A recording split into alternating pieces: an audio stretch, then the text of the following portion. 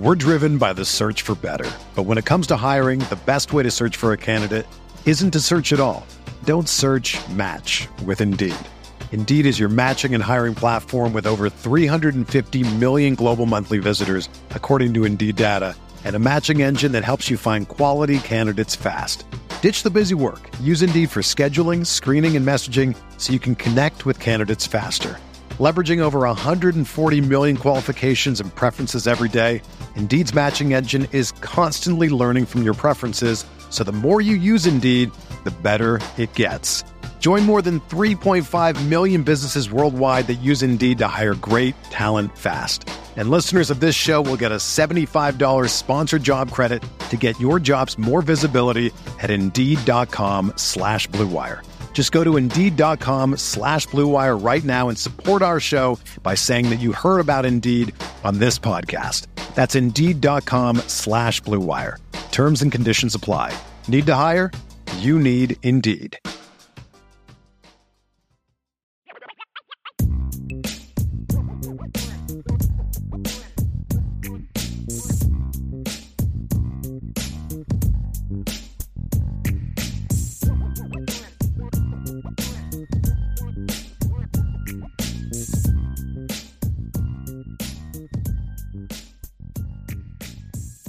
So step two, Sean, we'll talk about a little bit about Notre Dame offense. Let's get to it.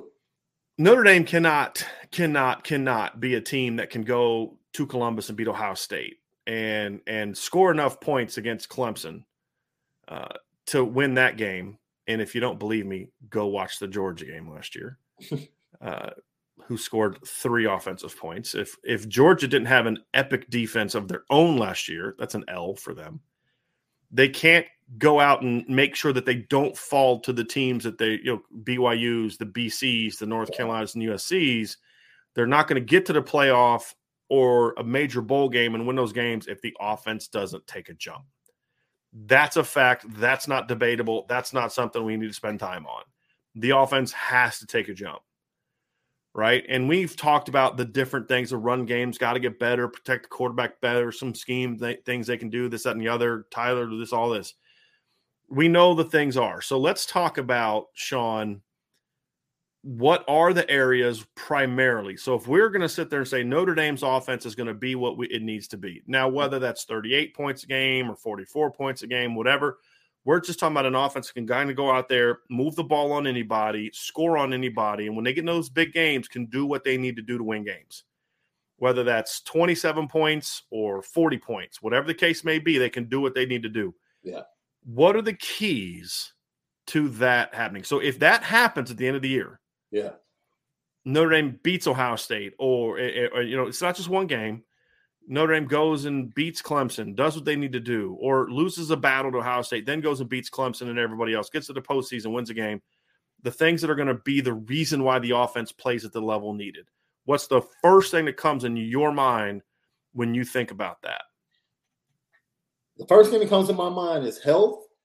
But when I say health, it goes directly to one player on offense for me, and that's Tyler Buchner.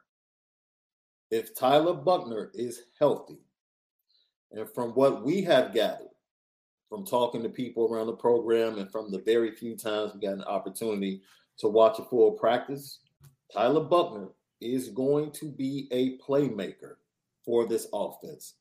I believe that. I know some people might have some consternation because of certain things they saw last year, specifically with his ability to pass and be accurate. Totally understandable. But this is the type of kid, you have kids that when the light comes on, that he loves the lights. Right. Like he's the last quarterback that's going to walk into Ohio Stadium like a deer in headlights. Right. Like he is going to want to put on a show. What he has to fight against, in my opinion, is trying to do too much and understanding the talent he has around him. We're driven by the search for better. But when it comes to hiring, the best way to search for a candidate isn't to search at all. Don't search, match with Indeed. Indeed is your matching and hiring platform with over 350 million global monthly visitors, according to Indeed data, and a matching engine that helps you find quality candidates fast. Ditch the busy work. Use Indeed for scheduling, screening, and messaging so you can connect with candidates faster. Leveraging over 140 million qualifications and preferences every day, Indeed's matching engine is constantly learning from your preferences, so the more you use Indeed, the better it gets. Join more than 3.5 million businesses worldwide that use Indeed to hire great talent fast. And listeners of this show will get a $75 sponsored job credit to get your jobs more visibility at Indeed.com/Blue Wire. Just go to Indeed.com/Blue Wire right now and support our show by saying that you heard about Indeed on this podcast. That's Indeed.com/Blue Wire. Terms and conditions apply. Need to hire? You need Indeed. Trade Coffee sent us 2 new flavors after my wife filled out their quiz. Big City French Roast from Joe Coffee, New York City, and Black Velvet from Atomic Coffee Roasters in Massachusetts. The Black Velvet was a dark roast with a note of burnt sugar, graham cracker, and malted milk balls. It was a very rich but smooth flavor that reminded her a bit of her favorite dessert, creme brulee. The Big City French Roast was also a dark roast, which is right up my wife's alley. And it was flavored with burnt sugar, baking chocolate, and roasted almonds. The smell in the kitchen while she was preparing a cup of coffee put a smile on my face, and she said the taste was even better and sweeter. And she didn't pick these flavors. They were chosen by Trade after she filled out a short quiz. You got to give this a try. And Trade Coffee connects customers to the freshest and best tasting coffee they've ever made at home by partnering with the country's best craft roasters. These are independent businesses from big cities and small towns. Trade customers are truly impactful for these independent roasters, often being the largest source of new growth for them. Trade's coffee team actually taste tests thousands of coffees to keep 450 different kinds live and ready to ship every day. There's no one perfect coffee, but there is a perfect coffee for you, and Trade's human-powered algorithm will find it. Trade is so confident they'll match you right the first time that if they don't, they'll take your feedback, and an actual coffee expert will work with you to send you a brand new bag for free. Right now, Trade is offering new subscribers a total of $30 off your first order plus free shipping and handling when you go to drinktrade.com/Irish. That's more than 40 cups of coffee for free. Get started by taking their quiz at drinktrade.com/Irish and let Trade find you a coffee you'll love. That's drinktrade.com/Irish for $30 off. Which leads me to my number 2. One of these wide receivers has to step up next to Lorenzo Styles Jr. Yeah. I don't know who it's going to be. I hope it's Braden Lindsey. I think it's got to be 2. You think honestly? 2? Yeah, I do. Now, again, when I'm not talking about their Sean, I'm not talking about they got to look like LSU 2019. No. I'm not saying he is Jamar Chase and Braden's got to be Justin Jefferson. Right. Yeah. But what I'm saying is somebody else has to step up as like a big-time player. So like Braden Lindsey's first guy pops in my head. We've talked about this before. Braden does not have to be a 75-catch guy this year. If Braden can give me 40 to 40, 30, I've said this, like the 35 to 40 touches and average about 19 to 20 yards a touch like he did in 2019, he has a huge impact on the offense. Because you got volume guys. Mayer's a volume guy. Yeah. I think Lorenzo can be a volume guy. We saw that in the bowl game. But they got to have that guy that just flat out says, you know what, this guy may only catch 2 passes, but the concern that we have as a defense is those 2 passes may go for 50 each. Right. Or he may only have 3 touches, but one of them is a jet sweep where we were focused on Buckner or the running back, and they just kind of got us with that motion, and he just outran the defense of the perimeter for a touchdown like he did against BC and USC in 2019. And that's the thing is Braden does not need 8 touches a game to dominate. Yeah. He needs like 3 or 4, and now there will be games he gets more. Yeah. Just from off the RPO stuff. Right. But like, you got to go into every game saying we're going to design 3 or 4 plays a game where we're going to guarantee that Braden gets the ball. We're going to design some sort of action where we motion him. And the whole point of that play is to get the climb situation, whatever you got to do to get it to where we're looking for Braden on this read. We know at midfield if we get into this down to distance, they like to play this coverage. And against out of a 3-by-1, we think we can get Braden open on a backside climb route with this. So let's run it. We're going to get him a jet sweep every game. We're going to throw them at least a screen every game. That's the thing. If you don't have a designed deep shot, a designed screen, and a designed handoff to Braden Lindsey in your game plan, if I'm the head coach, I'm saying, okay, screen, nope. Deep shot, okay, check. Okay, go back to the room, right, and add a couple of the couple more design plays for Braden, and then come back to me, and we'll be good. Yeah. Right. Like that. That's how it needs to be. Yeah. In my opinion. So, but he's got to then earn that though. Yeah. Right? He's got to earn that. Yeah. But if he earns that, that to me could have as big of an impact as anybody else in the offense stepping up alongside what's already established. Yeah.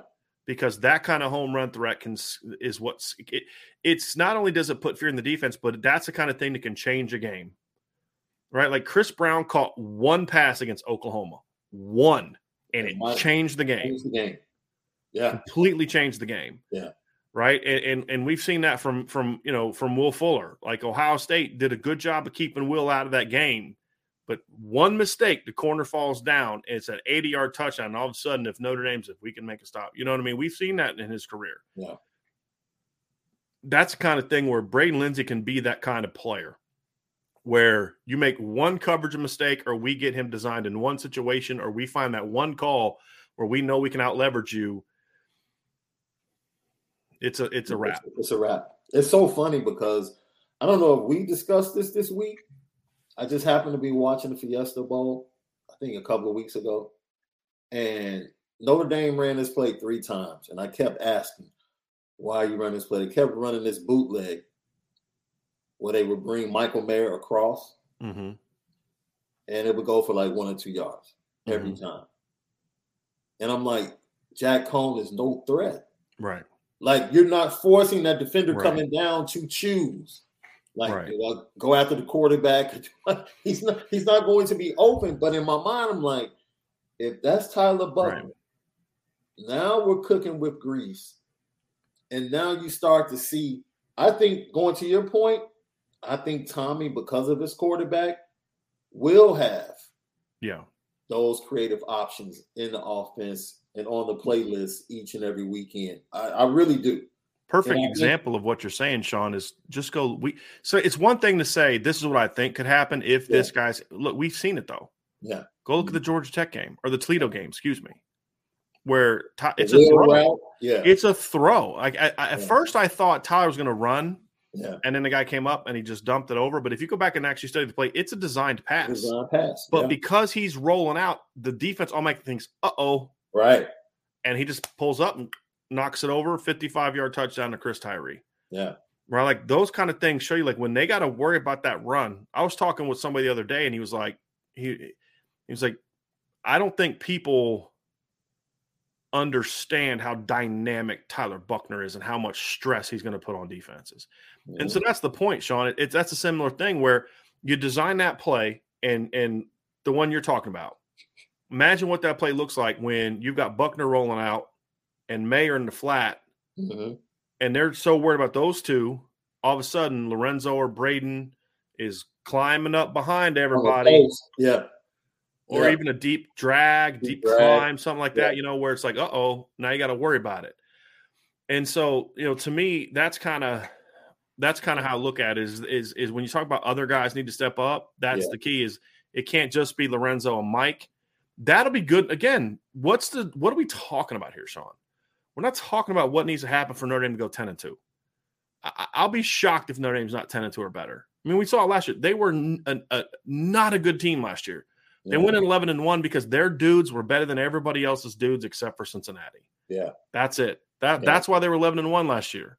With all if Kelly's so bad and if Quinn's so bad, why do they keep winning? Because their dudes are way better than everybody else's dudes. Yeah. Simple as that. And so to me, it can't just be those two guys, however, to beat Ohio State. It can't just be those two guys to beat Clemson. It can't be, because Clemson's going to have a dude named Trenton Simpson that they may be able to utilize to run with Mayer at times, right? They're going to have dudes on defense that they can say, look, we're going to make sure Michael Mayer doesn't beat us. And we've got at least one DB's good enough to make sure that Lorenzo Stout doesn't either. Okay, well, who's next? And that's what hurt Georgia against Clemson last year. is because of all the injuries. They didn't have George Pickens. They didn't have Eric Gilbert. They just basically had Brock Bowers, who wasn't even established yet. I mean, that was his first college game. Yeah. You know what I mean? He wasn't the dude he became. The Clemson was like, we're going to make Stetson Bennett beat us. And there's like, you can't, right? I think that would have been a different game by the end of the year. The way that Georgia's offense evolved. Now, I think that they wouldn't have scored a ton on Clemson. They wouldn't have scored 3 offensive points against Clemson. Mm-hmm. So that's the thing is like Clemson's going to be good enough to say, this guy's not beating us and that guy's not beating us. If you're going to beat us, you're going to have to beat us with somebody else. And to me, that's what Notre Dame's going to be able to do, in my opinion. Or that's if Braden Lindsey, and I do think to really take that step against those teams, you need a third guy. That's a legitimate one. I gave you 2 guys to choose from. Mm-hmm. I give you Colzie and I give you Jayden Thomas. Of course, Tobias Merriweather, about game 4 or 5, could emerge. Sure. Especially as that deep threat, big play guy along Braden Lindsey. But based upon the guys that we have now, and so you're just talking about focus on returners. Yeah, right? Just focus on returners. I'm interested because initially I think Colzie in red zone. I'm not even expecting him to give me, like you said, mass numbers, right? Anything like that. But when we get into the red zone, I need you to be a mismatch. Like I need to be able to throw the 50-50 ball up to you at will. Right. And you come down with it if you're one-on-one. I need you to be able to get your big body in front of that DB on that quick slant. Right. And come down with the ball. That's why I think it's Colzie. But Jayden Thomas, he played really well this for the role you're talking about. Yeah. It's Colzie. Yeah. Jayden could do different things, but and the reason I say Colzie is it needs to be Colzie in that scenario is because as good as Jayden Thomas played in the spring, we're talking about something specific here, right? Jayden Thomas is not 6'5", right, with long arms. Yeah. That's the reality of it. Yeah. And that's the reality of it is Jayden can do some things on the field, but what he's going to do is not going to he hasn't shown to be the guy that can go out and be that mismatch. Ohio State, their corners are 6 foot and 6'1". They're going to have some length. Give me that 6'5" guy that on 3rd and 8, you just say, hey, look, we're just going to have him, he's going to get ISO coverage. We're going to run him on a go route. And if they bail, he's going to stop and catch a hitch or catch a stop route for first down. Or most likely if they press and play man, he's a guy that if the quarterback's other read isn't there or he likes that one-on-one, just throw that sucker at 10 feet and, let him back shoulder it. And there's nothing that the defensive backs can do about it. There's only one returner on the roster that can do that. And again, returner. That was your question, returner. So it's got to be that. But the other thing too, Sean, is in my world of where I'm looking at it, it doesn't have to be the same second guy every week. It's a good point. Like Braden Lindsey has to be a threat that people worry about during the week of preparation. Absolutely. What I'm more referring to is they've got to have somebody that's going to step up this week, and if that's what that defense can do, so maybe it's Jayden Thomas against Ohio State or Deion Colzie against Ohio State, but then maybe against North Carolina, it's Tobias Merriweather. Maybe against Clemson, it's Avery Davis because of the matchup or this type of thing, or maybe it's somebody else in a different game. It's just got to be somebody's got to. And the other thing too is it doesn't have to be a wide receiver. It has to be a pass game weapon. Whether it's Tyree coming out of the backfield, that's nice, but to me, it's more of a perimeter type of weapon. It could be Eli Raridan. It could be Kane Barong. I don't care who it is. It's just got to be somebody that each week somebody's got to step up and say, hey, you know what? I'm going to get my chance this week because of the matchup, and I'm going to make the most of it. And again, I don't really care who it is as long as somebody steps up. I think in specific, if you're going to give me real specific narrow niches, then I'm going to fit a player that fits that role, which is why I went with Deion. But I don't care if it's Deion. I don't care if it's Jayden. I don't care if it's Tobias. I don't care if it's Joe Wilkins. I don't care if it's Avery Davis. I don't care if it's Eli Raridan or Kane Barong or Kevin Bauman or Holden States or a running back. I don't care. It's just somebody's got to step up and make that play. Yeah. And, but that's what we've seen, right? Like that's what we see for those big teams. It's like you think about, the 2016 team and Deshaun Watson, and you've got Wayne Gallman, and you've got Mike Williams, and you've got Well, who was it that stepped up and made the money plays? Hunter flipping Renfrow. Right? So 2018, people forget this. Yes, Justin Ross and T. Higgins made big plays that game, but it was Hunter beating Alohi up the seam.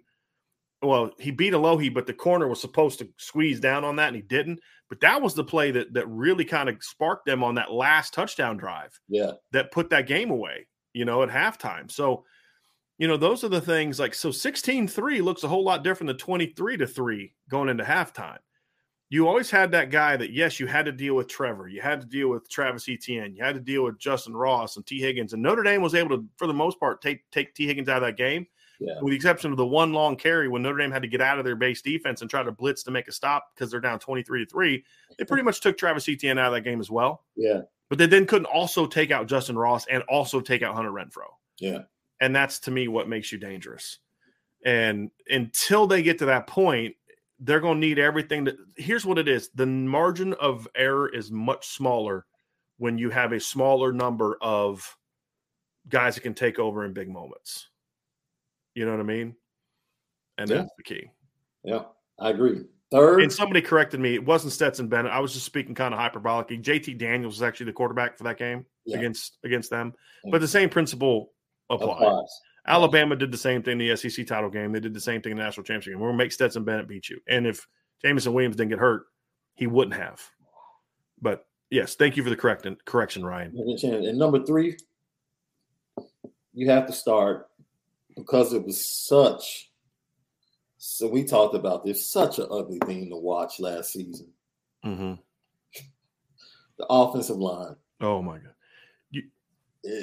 Can I direct this conversation, Sean? Because I don't even want to rehash that, because you and I were on the phone the other night when I was watching the Oklahoma State game, and I was in a good mood until I started watching that game, and I just was like, you could just hear the disgust in my voice.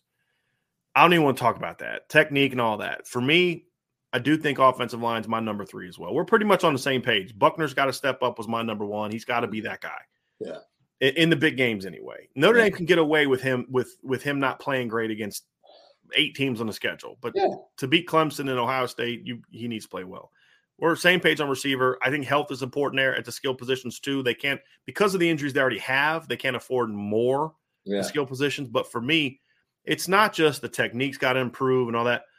The big thing for me is I was on a radio show today. It was, I forget what it's called. It was like Southern Gentlemen, something like Southern Gents or something. It was cool sports, college football channel. They had me on and they were really good. They asked real good questions, and they were asking me about certain things, about like the physicality. And I was like, the thing is, like, Notre Dame, and it kind of made me sad to admit this, but it's true, is Notre Dame just wasn't a real physical football team last year. No. And other than the offensive line in 2020, they haven't been a real physical football team for several years, to be honest with you. They weren't a real physical team in 2019. They weren't a real physical team in 2021. They were a physical team on the O-line in 2020, but they weren't on defense. They were more of a speed, attacking. And that, they weren't a real punch you in the teeth kind of defense. They haven't been that way in a while. Yeah. But I think a lot of that goes back to they haven't had that mentality. That physical, we're going to punch you in the face, and when you complain about it, we're going to punch you even harder. We're going to punch even harder. We're going to punch even harder. We're not going to stop punching you until you quit, right? And that was the mentality of that 2017 offensive line. That was the mentality of the 2015 offensive line. Is we're going to fight, we're going to scrap, we're going to just pound you over the head until you quit. Yeah, you can't take it anymore. And to me, beyond the technique and all that other, that's going to get better because he's gone and Harry's here. Right. But the mentality that Harry has brought in the past needs to come back, because that, Sean, as you know, that bleeds to the whole football team. Absolutely. The offensive linemen are playing, whether it's scout teamers or starters. And Charles Jagasaw talked about this with you in an interview. He's like, man, it wasn't just watching him with the starters. Like, he was coaching up the backup dudes just as hard and just as much as he was coaching the starters. Yeah. And so, like, that mentality is going to be with your scout team players, with your walk-ons, with your starters. It's got to be everybody. Yeah. And the leadership of that team has to hold hey, look, I know that you're a walk-on, but the expectation is if you put this gold helmet on, you're going to play with us and Harry Hiestand. I don't care if you're a 5-star or if you're a walk-on, you're going to play with this mentality, right? because that bleeds everywhere. Because then the linemen, because you remember we'd be at practices back in the day, and like Q would get on the running backs if they weren't bringing it. Right. Q would talk, hey man, we gave you time. You need to make that throw, baby. You know what I mean? Like the O-line set the standard for everybody else. Yeah. And Mike Elko, we've said this on the show before. Mike Elko called the offensive line the human lie detectors. Or Quentin Nelson, because it's like, you're going to know whether because they're going to bring it. Yeah. And now the defense changes its mentality. The linebackers change their mentality because, hey, man, if you don't come on this play, my guard's coming off second level, and he's punching you in the mouth. Yeah. You guys understand what we say by that. We're talking figuratively from a football standpoint. And so when you have that, hey, you're a cornerback, and we're running the screen, don't think we're pulling up on you. You better be ready to take me on. Yeah. Or you're going to get hurt. Right? That bleeds to the whole program. And to me, if that comes back, that makes – we could have even started with that because that makes everything else better. Absolutely. And that to me is if this team is going to be what it needs to be, it's going to be not just the offensive line plays better, but they play with that mentality to where when that 2017 season, Georgia found this out, LSU found this out, with the exception of Miami, every other team on that schedule knew you may beat us, but you're coming out of this fight with a limp because we're going to fight you for 4 quarters, right? And that's where they need to get back to. 2015 team I thought was that way, right? Yeah. If this team is that way, this could be Notre Dame's best football team because this is the best combination of talent plus coaching that Notre Dame has had. I don't know if it's going to have the talent top to bottom in the starting lineup as the 2015 team. It's going to have more depth. I don't know if it's going to have the all-around starting talent of the 2015 team, which just had generational players. I mean, talk about generation. That had multiple generational players on that football team with Jalen and Q. Yeah. And Will Fuller. How many teams have 3 generational players on their football team? Not many. No. Right? I don't know if it's that talented, but like they're going to be better at 9, 10, 11, 12, 13, 14, 15, but the coaching is going to be so much better. I think this could end up being their best team, but it's going to have it. But we're going to look back at the end of the year and we'll say, boy, this was a team that when was the last time, Sean, you watched Notre Dame play and it felt like the Baylor-Oklahoma State game, Big 12 title game? When was the last time Notre Dame played in a game like that? Where just pads were popping. I mean, we've seen games like that, but maybe the other team was doing that. I mean, I've watched a lot from the Lou Holtz era recently on TV. Well, right. I had that. Like, what we were talking about the 96 Ohio State game, right? That they showed, and it was either 96 or 97. We were talking about, and it was amazing how physical Notre Dame was with that Ohio State team. They just lacked athletes. Sean Springs and the line Belisari and Fickle, and all the great linebackers they had, and all the defensive players they had, and they just lined up. Was it Tony Driver? Oh, no, not Tony Driver. Kinder. Randy Kinder was the running back on that game. Yeah, I think he had like 120 yards. 144. Yeah, rushing. Yeah. And that was like through the problem is Scotty Graham went over for 2 bills. Right. But the problem is they just didn't have the athletes on that game. And had the athletes, but they could line up and just walk into the horseshoe and just say, okay, what we can do is we can pop these helmets and make you feel us. Right. And that is something since that 17 team, like you said. Right. We really haven't had. I'd say 18 team was that way too, I think. Because the difference is that year the defense set that tone. Yeah. And you still had enough of the Harry Hiestand leftover effect with, Bars being a team leader, even though he got hurt, he was a team leader. You had Hainsey, you had Eichenberg, you had Mustafer, you had guys that still had that mentality. Yeah. That you still had that a little bit, but that defense, but it was post 2018 is when it went away. And what the greatest blessing is as well? Not only getting Harry Hiestand back from a style technique standpoint, you talked about being a lie detector. This offensive line and their progress, it won't be fake. Not with the defensive front they're facing every day in practice. Yep. That front seven is going to let them know. Yep. This is who you are. Yep. Every day. They will not walk into the horseshoe not knowing who they are. Right. They will know. And that's the blessing of having this front seven, having guys like Adam Viola and Fausti come back. It's a true test. Right. And the emergence of the young guys, the second-year guys. You guys talked about that this week, how important this sophomore class. Hugely important. Both sides of the ball. Absolutely. We're looking for guys like Riley Mills to take a huge step forward. Right? So those are the three things. I'm excited. Look, I think there's – go ahead, Sean, because there's one more thing I want to add before we move on. Go ahead. This can go on the back end. Go ahead. Okay. I do think there's one more thing. And you and I talked – the reason Sean was cutting it down to threes because when we talked, we're going to give three things. But there's just something that kind of popped in my head too. This team can't reach its full potential. And this is true of every good team. Yeah. Your stars have to play like stars, especially in the big games. Yes. And so that to me, it's like, Michael Mayer. He's got to be a dude in those games. Talk about it. Chris Tyree's got to be that guy. Talk about it. Lorenzo's got to be that guy. Yes. And Jarrett Patterson's got to be that guy. Blake Fisher's got to be that guy. And what I mean by that is what I love about some of the best teams that you see. Bama's had years like this. I didn't feel this about Ohio State's 2014 team because I felt that team just kind of overwhelmed people in the Big Ten that year. Yeah. But their 0-2 team was this way. Notre Dame was like this from like 88 to 93. It's like when the games are biggest, that's when your stars are shine brightest. And that hasn't always been true for Notre Dame. Not always because of the players, but for other reasons. They weren't always put in position to shine brightest. Yeah. But that's something for me for this team is Blake Fisher's a phenomenal talent, and he's going to have games where he's off this year because he's a flipping sophomore. Joe Alt same way, but it can't be Ohio State game. No, it can't be the Clemson game, and that's part of what gives me optimism too. Sean, is when I look at Blake Fisher, I'm kind of like that kid played a game and a half last year, and that game and a half was the first half was against Jermaine Johnson, right. And then the second one was in the Fiesta Bowl against a team that was the team that led the nation in sacks, and Blake was fine. Yeah.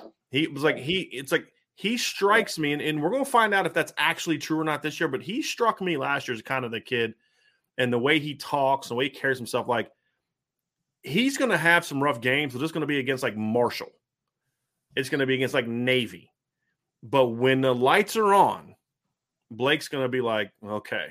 Yeah. This is my sweet spot. This is my safe haven. You know what I mean? More, Joe Alt is the more steady, right, even keeled guy, and Blake is the more emotional. Right. Yeah. But does that result in him not playing well in big games, or like you said, like the great ones? It's like when the lights are brightest. It's like okay, this is where I'm at. The '88 team was like that. The '93 team was like that. Yeah. Some of the other Notre Dame teams were like that too, but the problem is they weren't quite good enough. Like the team that lost to Stanford, like the 90-91 teams had a couple. You're like, man, you can't believe you lost that game. Yeah. But I like I said, that's what I loved about that 0-2 Ohio State team because they weren't a sexy team. But man, when the game was big, they would bring it. And Miami was like that in 0-1. Heck yeah. Like they would barely beat Boston College, needed like the D lineman flipping the ball back to Ed Reed to beat BC. Right. But when they played in big games, they crushed people because when the lights were bright, that was where they wanted to be. They're at their best. Bama's been like that in a lot of years. The last couple of years, not quite as much, like the A&M game this year, but when Bama was great, that's kind of how Bama was. I mean, they just like when the lights were brightest, they were going to be at their best. And that's what I want to see from this team. It's offensively. And that's got to be true for Mayer. It's got to be true for Blake Fisher. It's got to be true for Buckner. It's got to be true for Lorenzo. And it's got to be true for Chris Tyree. Yeah. It does. Especially in the fourth quarter. Right. Now point to week 1, Florida State. 13 seconds on the clock.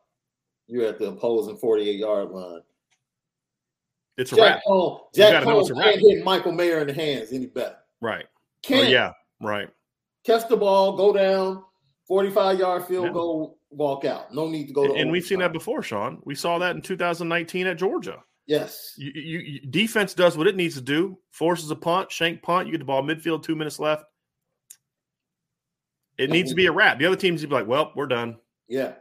Because I remember I said this before. I talked to a Notre Dame coach in that offseason, and I was like, talking about that game. I can't remember how we got there, but he's like, I looked in the eyes of the players before the series, and I was just like, I didn't see it. Yeah.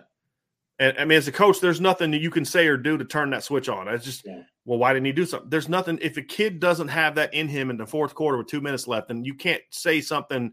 Like everybody has like this remember the Titans feel, like, oh, Coach Boone or I forget the D coordinator's name. Like they said this, and the reason they played well is because they gained another yard. It's like, well, that's a movie, right? You know what I mean? Like that's not real life. No, you're not out getting their work, and then the guy says something, all of a sudden you go, that's not how it works. If you're not ready and that 2 minute mark mentally, there's nothing I can say to you at that time to change it. And that's the thing is that team didn't have enough of those. Okay, give me the ball, right? I want this. Give me the ball. Had the opportunities though, right? Had the opportunities. Right. Yeah, right. You bringing this up. We talk about this all the time. Like Jack Cohn overthrew Lorenzo a little bit. You need to lay out for that. Get it, baby. Yeah, it's another level of effort in that moment to make that happen. Like Notre Dame had their moments in every. That's one thing I loved about Jack Cohn last year. It didn't matter. Like seriously, whatever you're feeling about Jack Cohn is, name me a time when the game was on the line that Jack Cohn didn't do what he needed to do to win the game. And you even pointed at the Florida State game, like he hit Mayer like in the. I mean, he did what he needed to do. Toledo game, Jack didn't play great in that game. He played okay, he played good, but he didn't play. But comes in, finger gets knocked out, bam, goes out and makes plays. Virginia Tech game, gets benched, got benched. He didn't get hurt, he got benched. And then what happens? He comes off the bench, bam, they're down 10, they're down 8. They needed to score a touchdown and get a 2-point conversion. And he does what he did in that game. Like, that's the thing I loved about Jack Cohn is, hey, look, man, say whatever you want about him, but when the moment was biggest, his calm was like, I got this, fellas. We're good. Yeah. I got this. I need to know that Tyler's going to be able to do the same thing. And that's what the great – hey, look, I'm going to tell you something right now. Everybody remembers John Elway in the drive, right?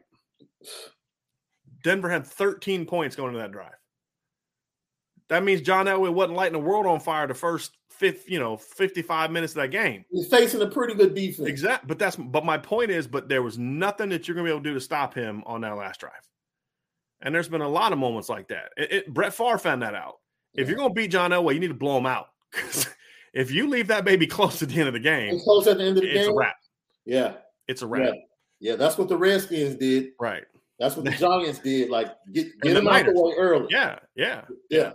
Niners did the same thing. I mean, that thing was over by the end of the first quarter. Right. Because if it's close in the fourth quarter, you got no chance. Warren Moon found that out, right? There's a lot of great quarterbacks that didn't get chances to play in Super Bowls because of John Elway. Yeah. In the 80s and 90s. Okay, you know what I mean? So, John Elway and Jim Kelly I'll add those two. So that's what we need to see, Sean. That's the final piece for me. Your stars got to play like stars when it matters most. If Michael Mayer wants to have an off game against Cal, I'm cool, buddy. You deserve that one. You know what I mean? But he's got to bring it for Ohio State. He's got to bring it for Clemson and USC and Georgia and Alabama and Oklahoma.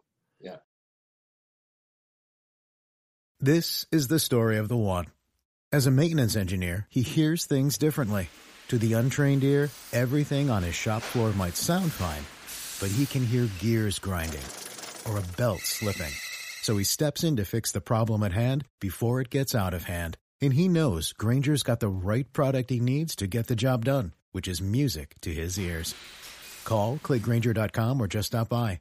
Grainger, for the ones who get it done. The best combination of coaching and talent you believe that Notre Dame has had. Mm-hmm. And that coaching, once again, I'll harken back to Lou Holtz and what we have heard echo from players that played under him. Player after player after player. Lou Holtz coached for Navy. he coached for Army. Mm-hmm. Like, he coached hard Yeah. for those games. So they hated practice. When they were playing a team that stunk, they hated the week of practice. Yeah. Like, the big games, like, dude, if we're consistent and we stay prepared for those games, we will be prepared for the big games. Mm-hmm. What he focused on with us in big games is making sure we were loose. Right. Now they preparation was still there. It was on point. It was always the same. But see, why was he that way? Part of the way he understood the mental aspects of the game, but he would not have been that way if he didn't trust his leadership to make sure that they were right. That's the staff. Not even staff, the players. Yeah. He knew that the Miami week, he didn't need to get Frank Stan. He didn't need to get in Frank Stan's face to get him ready to go. No. He didn't need to get in Pat Terrell's face to get him ready to go. No. He didn't say, "Hey, Rocket, here's your chance to show something, baby." Right. He didn't need to tell Mark Green that this is. He didn't need to tell Tony Rice, "Hey, Tony, man, I need you." No. The tweet I put out today. People say, why I don't care about Ian Book's record of most wins as a starting quarterback, and it's the tweet I put out today. In 2 years as a starter, where Tony Rice was the starter, kind of going into the year and finished the year. I know he started some games in 1987, but he wasn't the starter. He came eventually off the bench. Yeah. Notre Dame went 24-1, right? But of those 24 wins, 10 were over teams that were ranked when they played, and I believe 12 were over teams that finished ranked. Because remember, they beat Sean Moore and Herman Moore and Chris Slade on Virginia in the opener that year. And Virginia, for some ungodly reason, wasn't ranked that year to start the season. They finished the year ranked, though. Right. And he beat – I'm going to pull it up because it's just staggering, Sean. Like, here's who Tony Rice beat in his career at Notre Dame. And it really is just wild. Number 1, Miami. Number 1, Colorado. Yep. Number 2, USC. Number 2, Michigan. Number 3, West Virginia. Ian Book had 5 wins in his career over ranked teams. That right there is 5 wins over top 3 teams in 2 years. Also beat number 7, Pitt, number 9, Michigan, number 9, USC. And that number 9 Michigan team that year, I believe, that Notre Dame beat, I believe that number 9 Michigan team ended up ranked higher than number 9. They were 9 when Notre Dame beat them. Yes, they finished 4th that year. And their 2 losses, to Michigan's 2 losses, were to Notre Dame, who beat them by 2 points, last second Reggie Ho field goal, and their other loss was a 31-30 loss to Miami. Yes. So, I mean, and they went and beat number 5 USC in a bowl game. Yeah. Right? Like, to me, like, you knew Tony Rice had some games in his career where you're like, this guy cannot hit the broadside of a barn. He couldn't hit water if he threw a ball out of the boat. You know what I mean? Like, but when the game was big, same type of kid that will slip in the end zone, and hit a big time pass. Yeah. You talking about against USC? Yeah, to Rocket. Yeah. Most quarterbacks go down. Yeah, slips in the end zone, regains his composure. Yeah, hits Rocket. They're off and running after being backed up. Right. And we actually. I talked to Wes Pritchett, and Wes said that this was amazing. He said the week of the Miami game, they were on a totally different field. That Lou spent all his time with the offense. Mm-hmm. He said they were done. He said when the offensive guys came in, he was in Coach Alvarez's office talking to him. But he said that's how much trust he had in Barry Alvarez and the rest of his coaches. And like you said, the leadership on that team that he did not have. It gave him an opportunity to not micromanage and be tight and to really loosen things up and come up with ideas and game plans that would force the other team, in a sense, to play left-handed, which is why you saw Miami go for a fake punt, and Lou Holtz was like, "We got him." Yeah, that's when he knew they flinched. We got him. They flinched. Yeah. But the thing about that team, though, and this is something else I've heard from players from back then, and the '93 kids felt like this about Kevin McDougal. and he wasn't as good as Tony Rice, but and Notre Dame players felt like this about Brady Quinn. And this is why I say Tyler Buchner has to be that guy. If Notre Dame's going to get to where they need to get to and get to the ultimate goal we send them against as championships, Tyler Buchner needs to have that in him. And what I mean by that is in the big games or in the big moments, it didn't matter what mistakes Tony made early. Mm-hmm. When the game was on the line, he was going to do what he needed to do. Yeah. The UCLA game in 2006, right, where Brady led him on that drive at the end. He was struggling that game because the pass rush was just Bruce Davis and the other cat that was off the edge were just killing Notre Dame's offensive line. Yeah.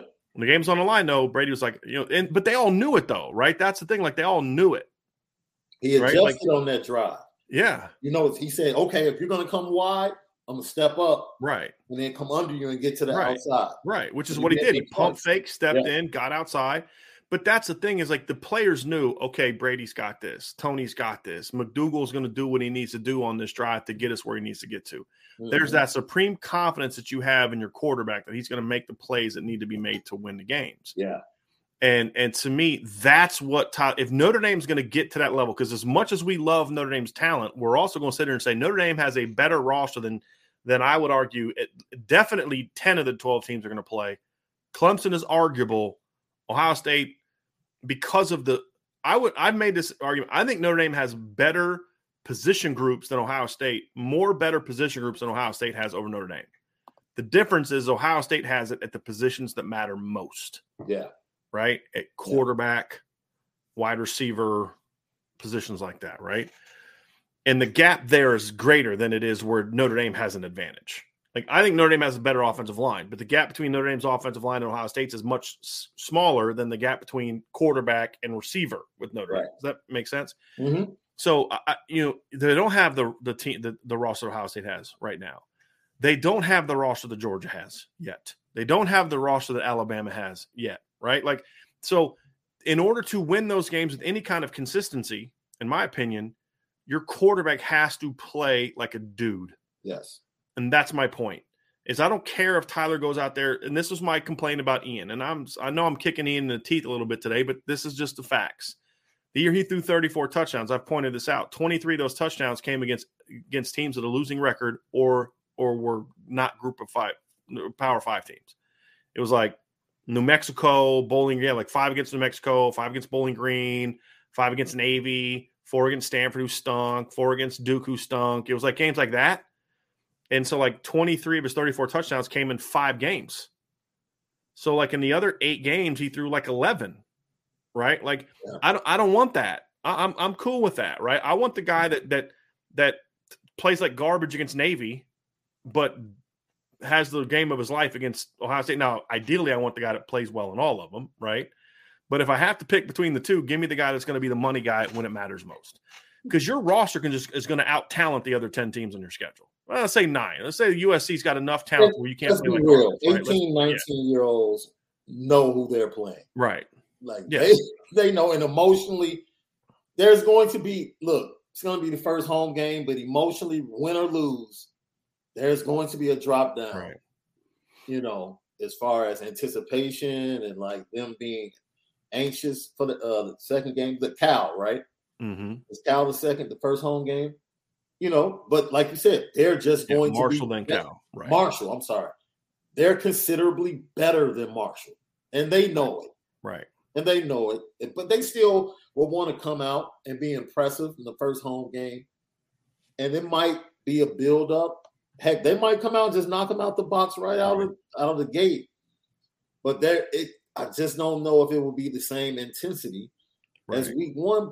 They're teenagers, man. They know who they're playing, and they're going to elevate week one. And then, from there, like you said, Tyler and Marshall and Cal, I don't think we're going to need heroic efforts. We're going to need solid football. Right. Just solid football. And it goes, you know what?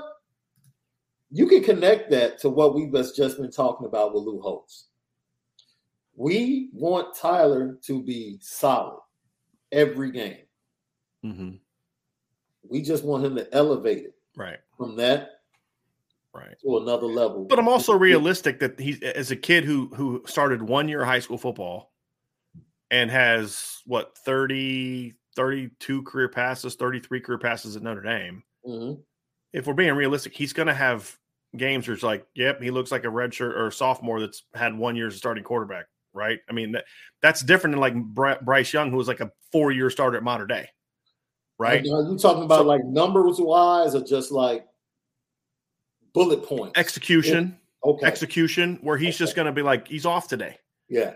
Right. It's going to happen. He's basically a sophomore who has not played a lot of football in his career. He's going to have off days. Right. It's going to happen. He's going to have a game where he's going to throw 2 to 3 picks. I'm just preparing you now. You just got to hope that it's against UNLV or, 2 picks, or against, like you said, Cal, where you can overcome it. Yeah. You just need him to be that big game guy, and that's what I'm saying. Like it's same with Mayer, same with Lindsey.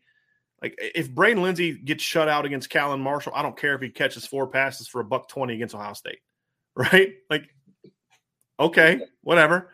Right. Good job, Cal, taking him out of the game. We're running the ball for 300 against both of those teams, so right. Right.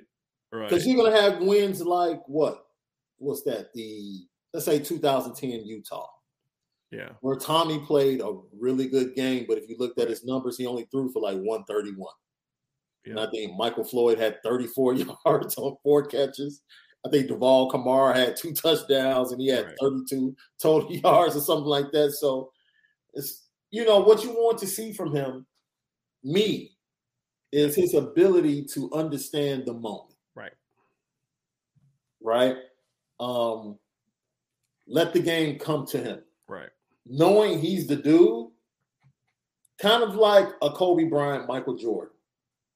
To whereas I can come out and really establish my team, but knowing that the team and the defense that I have, I can play within myself, right, and pick my spots, and have a third quarter where I have 16 points, and then finish you off in the fourth quarter, 30 points in the second half. You look at the game like, oh, he scored 50, yeah, but he really did it. Right. In these pockets, that's when he took over the games. Well, I mean, that's what are against Clemson, Ohio State? He's not going to. They're going to find ways to make it tough on him. Sure, in certain parts of games. But let's say he completes 55% of his passes in a game, but he's 6 of 8 on third down. Right, like that kind of thing, and that's what the great ones are, right? Like you and I grew up in the same era of NBA. Yeah. It was those plays down the stretch for Michael in the 90s. It was Bird out-dueling Dominique in the fourth quarter. Yeah. That of those times. It was Magic hitting a hook in the fourth quarter. It wasn't the second quarter he hit that shot. It was when the game was on the line and Kareem's on the bench because he's out. No, it was Bird draining threes from the baseline. It was those money plays that define greatness, right? Yeah. And that's why I say your stars. And again, we're using hyperbole and we're talking about all-time greats, but it's the mindset though. And that's something that you don't have to necessarily have Michael Jordan's physical talent to have that mindset. No, right. And that's the thing. Yeah. Kobe Bryant didn't have that Mamba mentality because he was physically gifted. He was able to be a legend because of the physical talent. Yeah. But the mindset is what took him over the top, in my opinion. But you don't need to be a great player to do that. And that's the thing about Buckner and Tyree and Mayer and Lorenzo and Fisher and those kind of guys is when the lights are brightest, that's when you're at your best. Don't you think just throughout the entire team, but specifically on the offensive side, there's one word that I think that's going to be, I won't say that it didn't exist last year. I think there's going to be so much more trust. Yeah.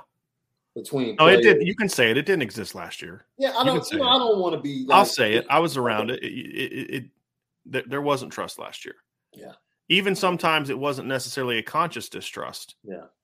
But there wasn't a lot of trust. There wasn't I definitely think I'm being put in the best position to be successful. Yeah. I'm just telling you. It's not a guess. That's not I think. I'm just telling you what I know to be true. Yeah. There wasn't a trust from one side of the ball or the other. Mm-hmm. You know, it's like, hey, I don't trust you to go out there and do what you need to do. So I got to figure some things out and go from there. So that's kind of where you are.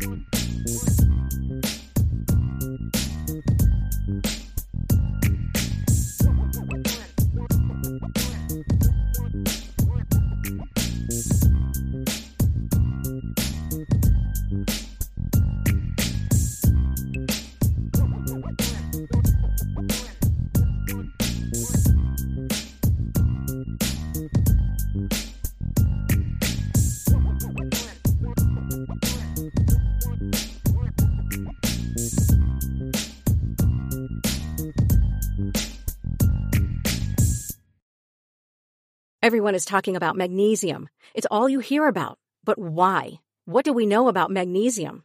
Well, magnesium is the number one mineral that 75% of Americans are deficient in. If you are a woman over 35, magnesium will help you rediscover balance, energy, and vitality. Magnesium supports more than 300 enzymatic reactions in your body, including those involved in hormonal balance. From functional medicine doctors to mental well-being and female hormone experts, we all know that magnesium is the one mineral to improve all aspects of well-being and health. But which one? Magnesium Breakthrough from Bioptimizers, the trusted choice recommended by leading experts with 7 best-absorbed forms of magnesium to ensure your body receives the support it needs for overall well-being. Go to bioptimizers.com/balance today and use code BALANCE10 for 10% off. Support your journey to wellness at bioptimizers.com/balance. Magnesium Breakthrough from Bioptimizers, your foundation to optimal health and vitality.